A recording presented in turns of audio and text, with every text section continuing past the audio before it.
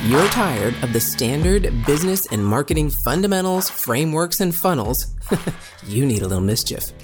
Get ready to turn up the volume on the CEO Mischief Maker podcast, where you access conversations with seasoned business owners who have smashed through mindset barriers, innovated the standard boring business and marketing playbooks, and executed future-paced strategies with bleeding-edge tools and tactics to micro-fail their way into massive success and growth. We are Mindset Impact Strategic Catalysts helping innovative entrepreneurs focus. We are CEO Mischief Makers. Ready to make a little mischief?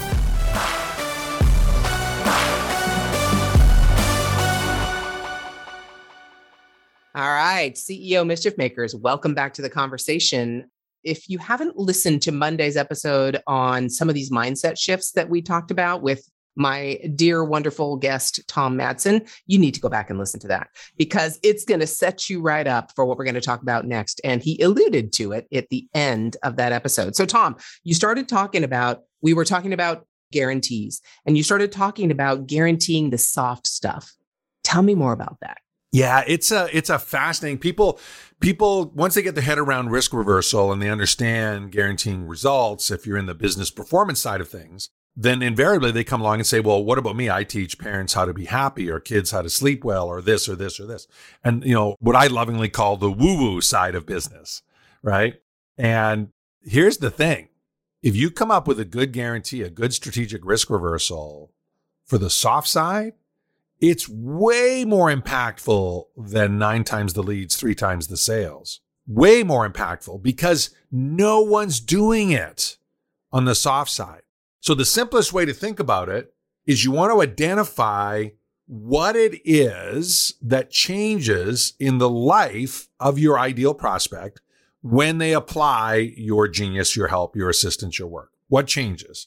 And initially, most of the soft areas are around removing a pain of some sort, is what I find, right? I can sleep better, or I stop snoring, or I lose weight, or whatever it happens to be. That's not why they're paying you money.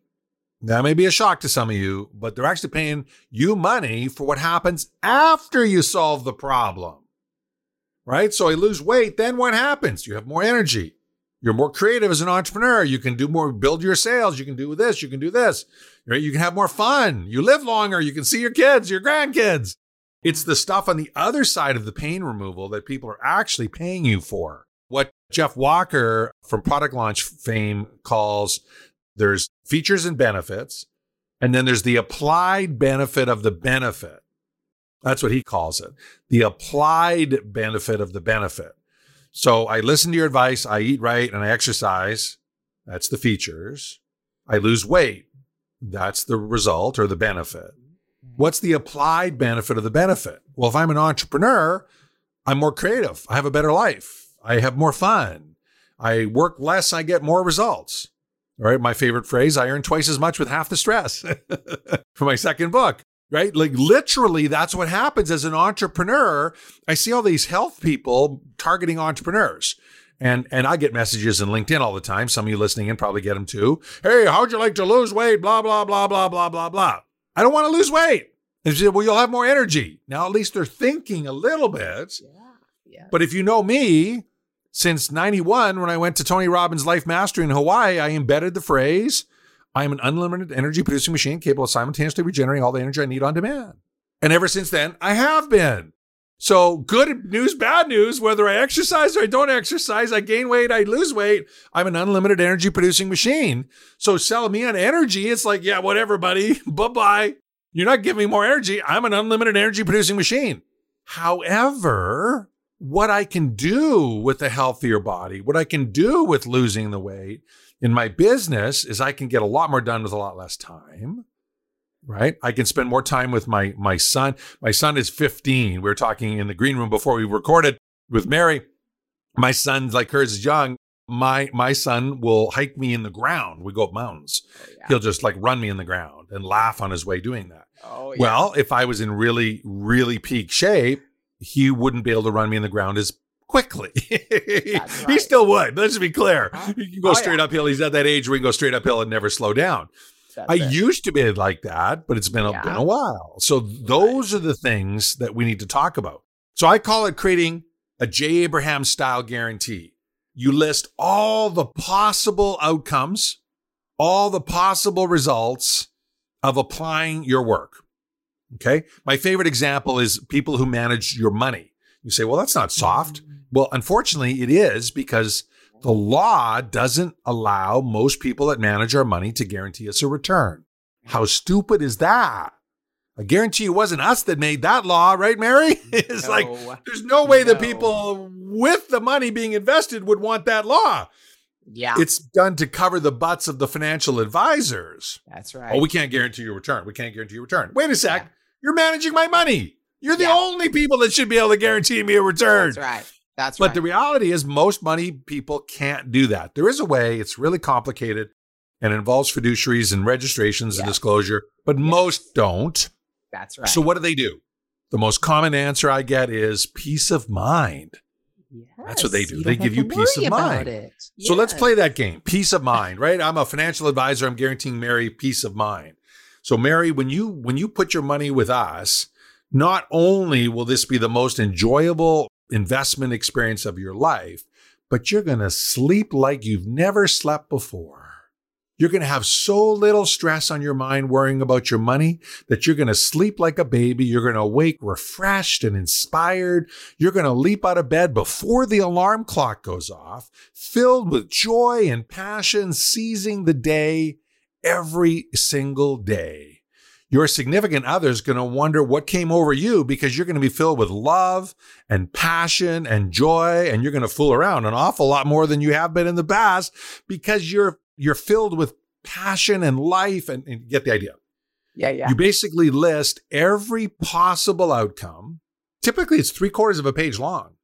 And then you link the payments to that outcome.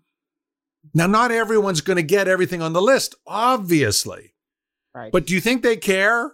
Like if Mary just woke up excited before the alarm, jumping out of bed every day, never stressed about her money. If you just got that, you wouldn't care if you're having more sex or more laughter or joy or all that other stuff. Yes. That one thing alone would be worth your while when someone's managing your money, right? Yes. So the soft outcomes, you create this list of the ultimate lifestyle of having applied it, and then you link your payments or your fees to that. Now, before you highly regulated industry people jump in there, sometimes you can't even offer to link payments to results. That's how crazy the laws are in some industries. Right. So what you do there is you can say, or I'll send you and your significant other to Hawaii for the weekend on me. Yeah. Or I'll send you Something to a day equal. spa down the street on me.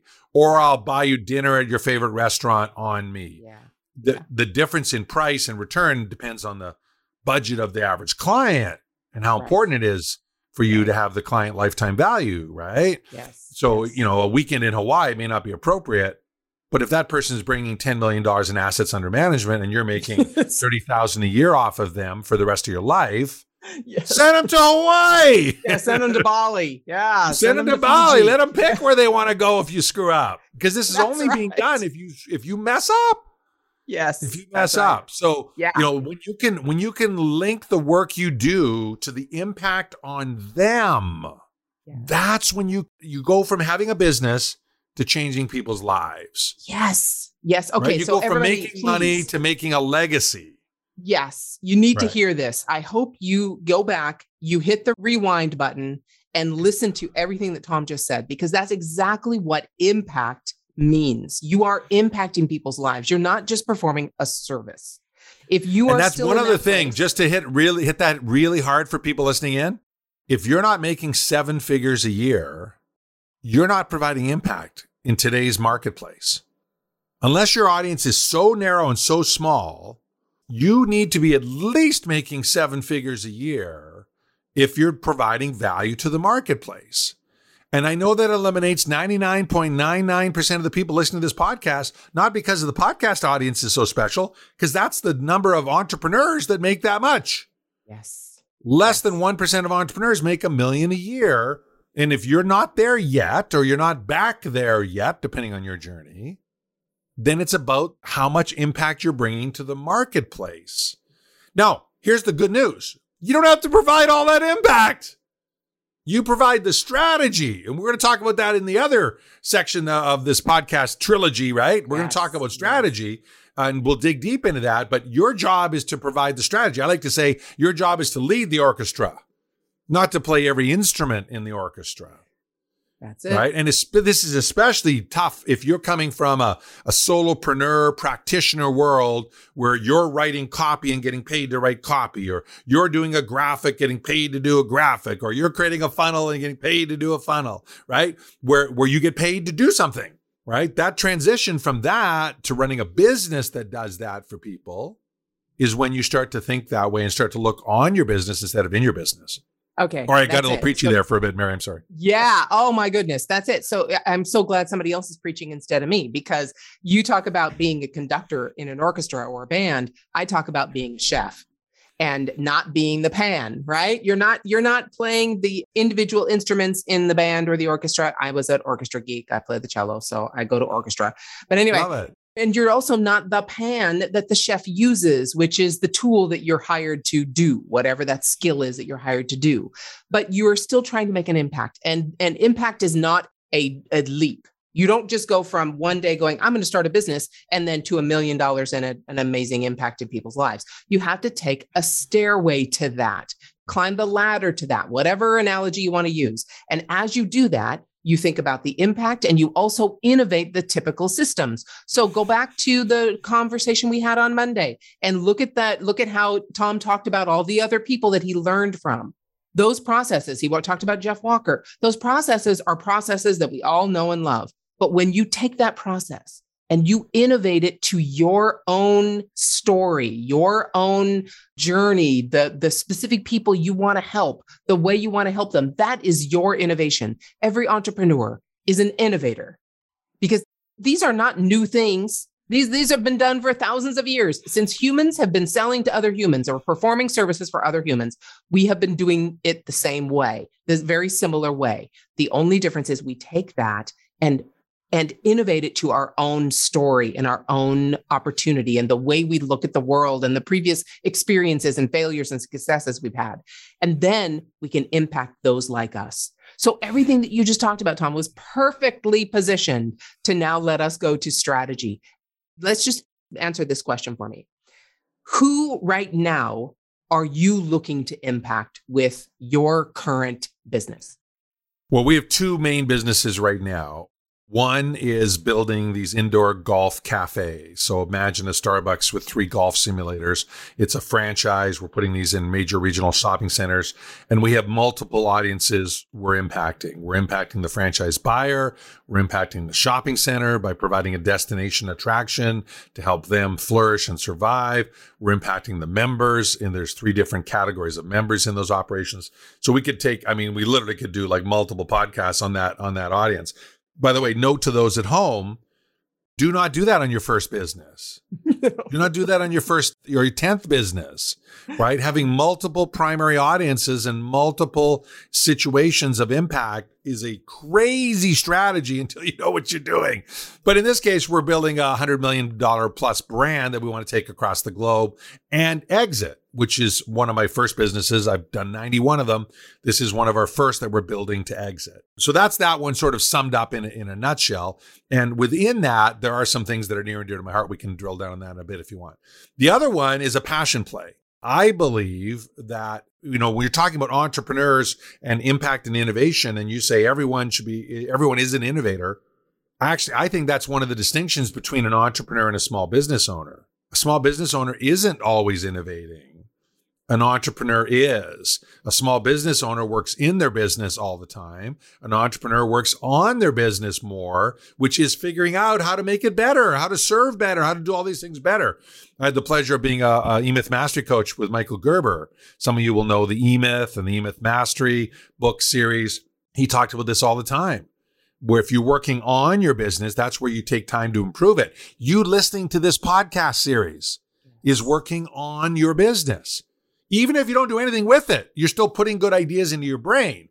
Now, Mary and I hope you actually sit down and stop the recording from time to time and make some notes and do something with it, right? And test it, get it out in the market and test it, and you're just going to blow your mind, right? As we do that. So it's super important to take time to work on your business as you're doing that. So this second project is a passion play. Since I believe the data is 2 out of 3 small businesses fail in the first 6 years. And this is pre-COVID data for over 20 years, the U.S. Small Business Administration. And the early data coming out post-COVID is it's slightly higher. What a surprise. It hasn't helped the success rate of business, right? All that chaos. What a surprise. Yeah. So that means 2 out of 3. So what does that mean? That means if you're listening to this podcast and you expect to be in business 6 years from now, Mary and I won't be. I got news for you. Mary and I will. So the odds are it's going to be you, not us. Really, really good 6 years from now. So this matters. 2 out of 3 businesses failing is a big, bold statistic. My mission on the nonprofit side is to reverse that. We want to reverse that to have at least 2 out of 3 succeeding. And one of the areas of opportunity we saw was in the whole lead generation world. So we've created a school in Bangladesh, an academy. We actually have 5 academies now. We're training hundreds of Bangladeshi people to become digital entrepreneurs, to sell their goods and services to people like Mary and I in the developed world.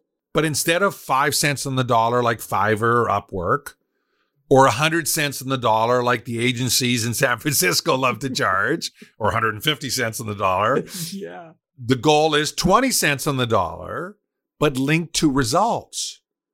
So just like we were talking in the first part of this podcast series on guaranteeing results and risk and strategic risk reversal, we're teaching them to do the same thing, except it's 20 cents on the dollar. And so it's this incredible journey. We call the company Ashana, which is Bengali for hopes and dreams, because we're helping them build hopes and dreams for their families by helping entrepreneurs like us build our hopes and dreams by getting more clients and more lead flow. And it's this really cool partnership with a global tech platform matching the two sides. Other than that, I'm just kind of sitting around waiting for ideas. Okay, hold on. If your mindset was shifted, you were inspired to innovate, and you were spurred into action, don't just move on with your day. Focus, my friend, and take a few minutes to visit CEOmischiefmaker.com to learn more about the value that was shared with you today. Please act now and create some CEO mischief of your own.